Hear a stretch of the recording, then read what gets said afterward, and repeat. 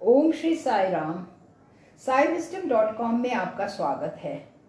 स्वामी एवं छात्रों तथा कर्मचारियों के मध्य साय समय प्रायः अनौपचारिक एवं अनियत संवाद हुआ करते थे।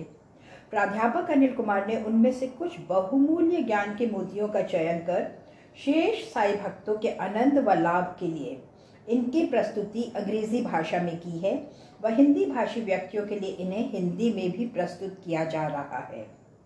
आज हम 20वें प्रसंग के द्वितीय भाग की ओर बढ़ते हुए उन एक दिवस के दौरान हमारे लौटने के पश्चात एक व्याख्याता ने स्वामी से कहा, स्वामी, जब हम भोजन के पैकेट वितरित कर रहे थे तो प्रत्येक उसे प्राप्त कर अति प्रसन्न आनंदित था। सभी धर्मों के लोग, मुसलमान व ईसाई, सभी ने यह भोजन ग्रहण किया। स्वामी, भगवान बाबा ने कहा, इस प्रकार मत कहो। तुम क्यों कहते हो मुसलमान व ईसाई? शुद्धा प्रत्येक में एक समान ही होती है। ऐसा कुछ नहीं कि हिंदू शुद्धा, मुसलमान शुद्धा अथवा ईसाई शुद्धा। निकृष्ट व्यक्ति, सभी को आहार की आवश्यकता होती है। आहार एक ही होता है, शुद्धा एक ही होती है। मुसलमान अथवा ईसाई जैसा कुछ नहीं होता। छी, मौन रहो। तदंतर स्वामी ने यह भी कहा, सुनिश्चित करो कि तुम प्रत्येक गृह में जाओ व उनके साथ प्रसन्नता पूर्वक वार्ता करो। उनसे कहो, महोदय, भगवान श्री सत्य साई बाबा ने आपके लिए प्रसादम भेजा है। उन्होंने आपके लिए वस्त्र भेजे हैं। कृपया हमें सूचित करें कि यहाँ कितने पुरुष हैं, कितनी महिलाएं हैं व कितने बालक बालिकाएं। हम इस सामग्री के साथ तैयार हैं। इस प्रकार वितरण करो। कोमलता, मधुरता से वार्ता करो ताकि हमारे संस्थान के प्रति उनकी सर्वोत्तम भावनाएं हो। इसका भी स्मरण रखो कि तुम अधिक पैकेट लेकर जाओ, वरन जितने की आवश्यकता हो। कदापि उतनी ही संख्या में मत ले जाओ जिसकी आवश्यकता हो, वह कदापि कम भी नहीं। भगवान ने यह भी कहा कि भोजन वितरण के समय भजन करते रहो, नाम स्मरण। मेरे मित्रों, यह हम प्रत्येक के लिए एक शिक्षा है। जब हम अपना कार्य करते हैं तो हमें नाम स्मरण भजन करते रहना चाहिए। कदाचित कोई पाकशाला में हो सकता है, कोई भोजन कक्ष में, कोई कार्यस्थल पर ही हो सकता है। हम भजन कर सकते हैं, क्यों नहीं? भजन हमें एक प्रकार का अतिरिक्त प्रोत्साहन देते हैं, अतिरिक्त ऊर्जा। प्रत्येक के लिए यह एक संदेश है। तदंतर भगवान बाबा ने कहा, प्रथम भोजन दो, तदोपरांत वस्त्र। यह भारतीय परंपरा है। हम प्रथम वस्त्र नहीं देते व तदंतर भोजन परोसते। प्रथम भोजन परोसो व तदंतर वस्त्र दो। यह अति महत्वपूर्ण है। यही भगवान ने कहा। इसके अतिरिक्त आदरपूर्ण रहो। प्रत्येक के प्रति आदर अर्पण करो व स्वयं आदरणीय बनो। तुम्हें आदरणीय बाद में होना चाहिए। अन्य को आदर प्रकट करते हुए तुम्हें भी फलस्वरूप आदर अर्पित किया जाएगा। यही भगवान ने कहा।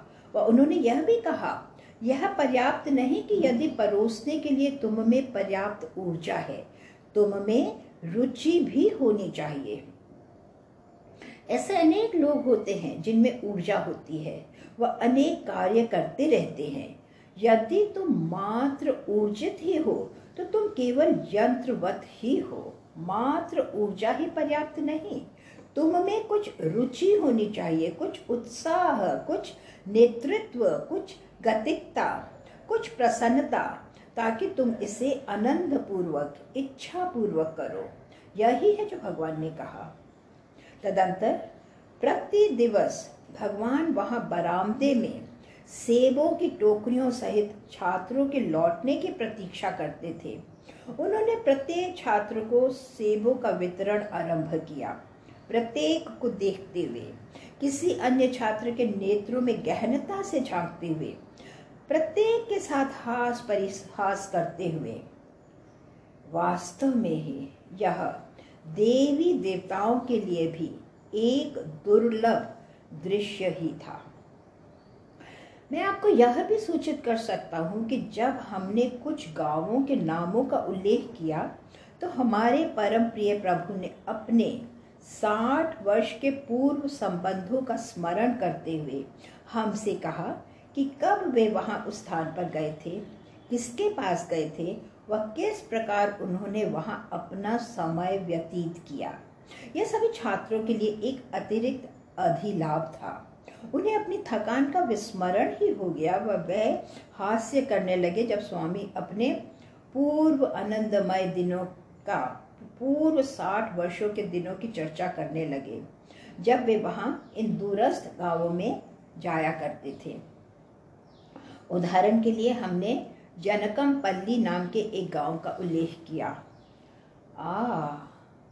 जनकमपल्ली, तत्क्षण स्वामी ने कहा, ओह, 60 वर्ष पूर्व मैं वहां गया था। मैंने वहां कई दिवस व्यतीत किए। वहां एक रेड्डी परिवार है। वह सज्जन अब वे पर्याप्त वृद्ध हो चुका होगा। क्या तुमने उससे भेंट की? जी स्वामी, हमारी उनसे भेंट हुई व उन्होंने हमसे कहा कि किस प्रकार आपने उन पर आनंद की वृष्टि की, किस प्रकार वहां आप उनके साथ ठहरे थे। ठीक है। भगवान अति प्रसन्न थे। तदंतर मैंने मात्र यूं ही प्रश्न किया, स्वामी, वहां 60 वर्ष पूर्व उस गांव में आपने क्या किया? क्या? यही समस्त प्रवचन, प्रसाद वितरण, यही समस्त ही किया। स्वामी, क्या लोग एकत्रित हुए थे? हाँ, सभी पड़ोसी गांवों से वह स्थान लोगों से पूर्ण था व मैंने उनसे वार्तालाप भी किया। स्वामी। तदंतर स्वामी ने एक अन्य बिंदु पर चर्चा करना आरंभ किया। उन्होंने किसी अन्य से प्रश्न किया, तुम कहाँ गए थे? स्वामी, हम एनुमुलापल्ली गए थे, इस नाम के गांव में गए थे। ठीक है। क्या तुम वहां गए थे? जी स्वामी। वहां मार्ग में 2 विक्षिप्त व्यक्ति हैं। क्या तुमने उन्हें प्रसादम दिया था? तनिकावधान दो। जी स्वामी, हमने दिया था। वह यदि तुम कुछ और आगे जाओ तो वहां एक वृद्ध व्यक्ति है जो खड़ा भी नहीं हो सकता। क्या तुमने उसे प्रसादम दिया था? जी स्वामी। वह जब तुम उपमार्ग से गए थे तो वहां एक वृद्ध दृष्टिहीन व्यक्ति रहता है। क्या तुमने उसे प्रसादम दिया? अवधान दो। स्वामी छात्रों को सूचित कर रहे थे कि कहाँ लोग निवास कर रहे थे, उनसे प्रश्न करते हुए कि क्या उन सभी ने प्रसादम प्राप्त किया अथवा नहीं। यही अति सावधान अपेक्षा है जो भगवान ने हमारे कार्य के प्रति ली। अब हमने कहा, स्वामी, हम कर्नाटक नागेपल्ली नाम के एक अन्य गांव में भी गए थे। ठीक है। स्वामी ने कहा, मैं वहां दीर्घ समय तक रहा। मैं वहां लगभग एकांतर दिवस पर जाया करता था। लेकिन कर्नाटक नागेपल्ली, जो यहाँ से पर्याप्त निकट है, पहाड़ियों एवं सघन वनों से पूर्ण है। स्वामी जब वे बालक थे तो प्रायः इन वनों में जाकर पहाड़ियों पर चढ़कर वहां रहते थे। कर्णम सुबम्मा बाबा की बाल्यावस्था में उनसे अत्यधिक प्रेम करती थी। उन्होंने स्वामी की सेवा उनके बाल काल से ही की थी। इस गांव में वह एक धनी महिला थी, अतः सभी उनकी ओर पूर्ण आदर सम्मान से देखते थे। यह महिला बाबा की खोज में जाया करती थी कि कहाँ है वे, क्योंकि प्रति दिवस वे उनके लिए भोजन ले जाती थी। कहाँ है ये बाबा? पर्वत शिखर पर अथवा सघन वन में? क्या किया जाए। अतः यह महिला, एक धनी परिवार से एक धनी महिला, अपने साथ 2 वयस्क पहलवान ले जाती थी, यह ढूंढने के लिए कि बाबा कहाँ हैं, वह फिर उन्हें अपने बाजुओं में उठाकर वापस लाने के लिए। वह उन दोनों पहलवानों को कहती थी कि वे बाबा को अपनी गोद में उठाकर वापस ले आए कि यह नन्हे बाबा क्या इतने लंबे मार्ग पर चलकर घर लौट सकेंगे। उन दिनों भगवान बाबा यह समस्त कथाएं छात्रों को सुनाया करते थे। तब हमने एक अन्य गांव कुनकलापल्ली का उल्लेख किया। स्वामी ने कहा, वहां तुमने क्या देखा? स्वामी, हम 400 लोगों से मिले। वे सभी तमिल हैं। वे सुदूर स्थान से आए हैं व वहाँ खेतों में अनियत श्रमिकों के रूप में कार्य कर रहे हैं। जब हम भोजन व वस्त्रों का वितरण कर रहे थे तो हमने उनके चेहरों पर प्रेमाश्रु देखे, कृतज्ञता के अश्रु, धन्यवाद के अश्रु। स्वामी, हम इतने आनंदित थे ये सब मस्त देखकर। एक अन्य सज्जन ने कहा, स्वामी, हम टुपमपल्ली नाम के एक अन्य गांव में भी गए थे। छात्र जो टुपमपल्ली गांव में गए थे ने कहा, स्वामी, वहाँ के स्थानीय लोगों ने अपने भजनों का गायन आरंभ कर दिया, हमारे प्रशंति भजनों का नहीं। जैसा कि मैंने पूर्व में भी कहा, प्रत्येक गांव की अपनी ही स्थानीय संस्कृति होती है, उनके अपने ही स्थानीय भजन गीत होते हैं, दर्शन तत्व से परिपूर्ण, जो कि अति सरल भाषा में अभिव्यक्त किए जाते हैं। स्वामी अति प्रसन्न थे। वे कहा, ठीक।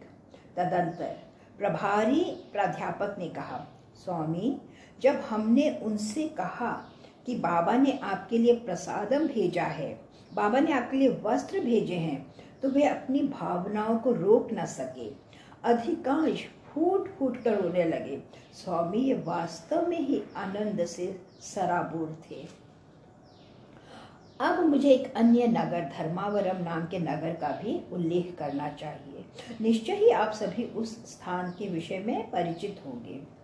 हम उस नगर में गए व यह रात्रि के 9:30 बजे का समय था जब हम लौट सके। रात्रि के 9:30। हमें अधिक समय लगा क्योंकि यह एक सघन जनसंख्या का स्थान है। जैसा कि मैं आपसे कह रहा हूँ, 9:30 बजे तक हमारे प्रिय भगवान वहाँ बरामदे में हमारी प्रतीक्षा कर रहे थे। तब तक उन्होंने जल का एक घूंट भी ग्रहण न किया था। उन्होंने भजन स्थगित कर दिए थे, साक्षात्कार स्थगित कर दिए थे। वे 9:30 बजे तक छात्रों के वापस लौटने की प्रतीक्षा करते हुए बरामदे में यूं ही खड़े रहे। क्या कभी भी आप छात्रों के प्रति उनके प्रेम का आकलन कर सकते हैं? क्या छात्रों के प्रति उनकी चिंता की कल्पना भी कर सकते हैं? यह अकल्पनीय ही है। अतः हम अनेकों गांवों में गए। सभी गांवों के नाम जानने की कोई आवश्यकता नहीं, क्योंकि नाम पर्याप्त भ्रामक ही हैं। लेकिन निश्चय ही मैं आपको यह सूचित कर सकता हूँ कि कुछ ग्रामीण वासियों ने क्या व्यक्त किया जब हम उन स्थानों पर गए थे। हम एक वृद्ध सज्जन से मिले जो हमारे निकट आए व कहा, बालकों देखो, मेरे नेत्रों की शल्य क्रिया वहाँ उच्च चिकित्सा संस्थान में हुई। इस कारण आज मैं देखने में सक्षम हूँ। मैं अपनी जीविका अर्जित करने में समर्थ हो गया हूँ, क्योंकि अब मेरी दृष्टि सामान्य है। तदंतर एक अन्य स्थान पर हमने एक अन्य व्यक्ति को अपनी ओर आते देखा। महोदय देखिए, श्री सत्य साई उच्च चिकित्सा संस्थान में मैंने अपने हृदय की शल्य क्रिया करवाई।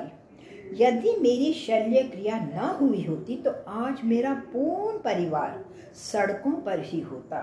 मैं ही एकमात्र कमाने वाला व्यक्ति हूँ। बाबा ने मुझे द्वितीय जन्म दिया है। यह जानना एक उत्तेजनापूर्ण सुखद अनुभव है जब लोग कहते हैं कि किस प्रकार वे बाबा के सेवा संस्थानों से लाभार्थी हुए। छात्रों ने भी भगवान के आह्वान के प्रति अनुक्रिया की। उन्होंने भगवान बाबा के संदेश के प्रति अनुक्रिया की। तो हाँ, जब वापसी की यात्रा के दौरान लॉरी पुट्टपर्ती की ओर आ रही थी, जहाँ कहीं भी उन्होंने कुछ लोगों को खेतों में कार्य करते देखा, तो छात्रों ने वाहन रोककर उन कृषकों व श्रमिकों के लिए भोजन के पुलिंदे लेकर उन्हें वितरित किए। इससे स्वामी अति अति प्रसन्न हो उठे। तदंतर कुछ गांवों में जब उन्हें सूचना प्राप्त हुई कि बाबा के छात्र वहां आ रहे हैं तो उन्होंने विशेष ग्रामीण शैली में सजावट की व प्रत्येक का एक भव्य स्वागत किया। इसके अतिरिक्त हम सभी का उत्तेजना पूर्वक स्वागत करते हुए वह भगवान बाबा की स्तुति में गायन करने लगे। कुछ गांवों में हमने देखा कि लोग हमारे निकट आकर कहने लगे, महोदय, अब तक हमारे पास कोई जल ना था, हम पड़ोस के गांवों से जल लाया करते थे। स्वामी की कृपा, स्वामी का धन्यवाद कि अब हमें यहाँ इस गांव में जल उपलब्ध है। स्वामी का धन्यवाद, यही उन्होंने हमसे कहा।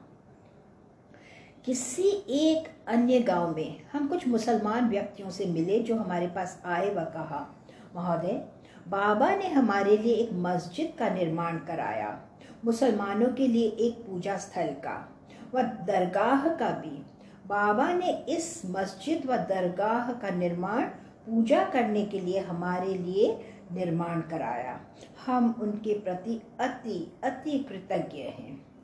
यह सभी भगवान के कार्य हैं जो हमें सूचित करते हैं कि वे सभी धर्मों से प्रेम करते हैं। सभी धर्म एक ही हैं, सत्य एक है लेकिन मार्ग अनेक हैं।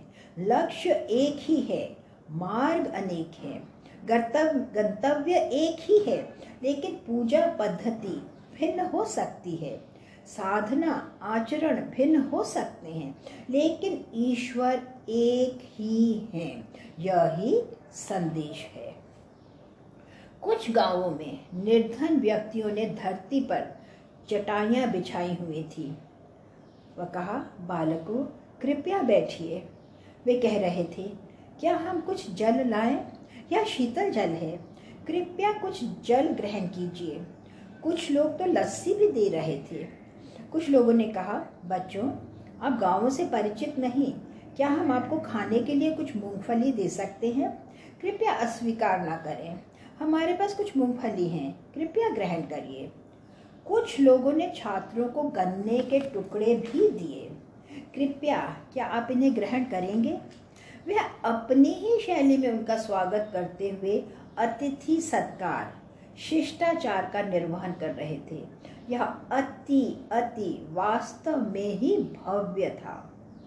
अवशेष आगामी सप्ताह। तब तक के लिए आज्ञा दें। धन्यवाद। जय साई राम।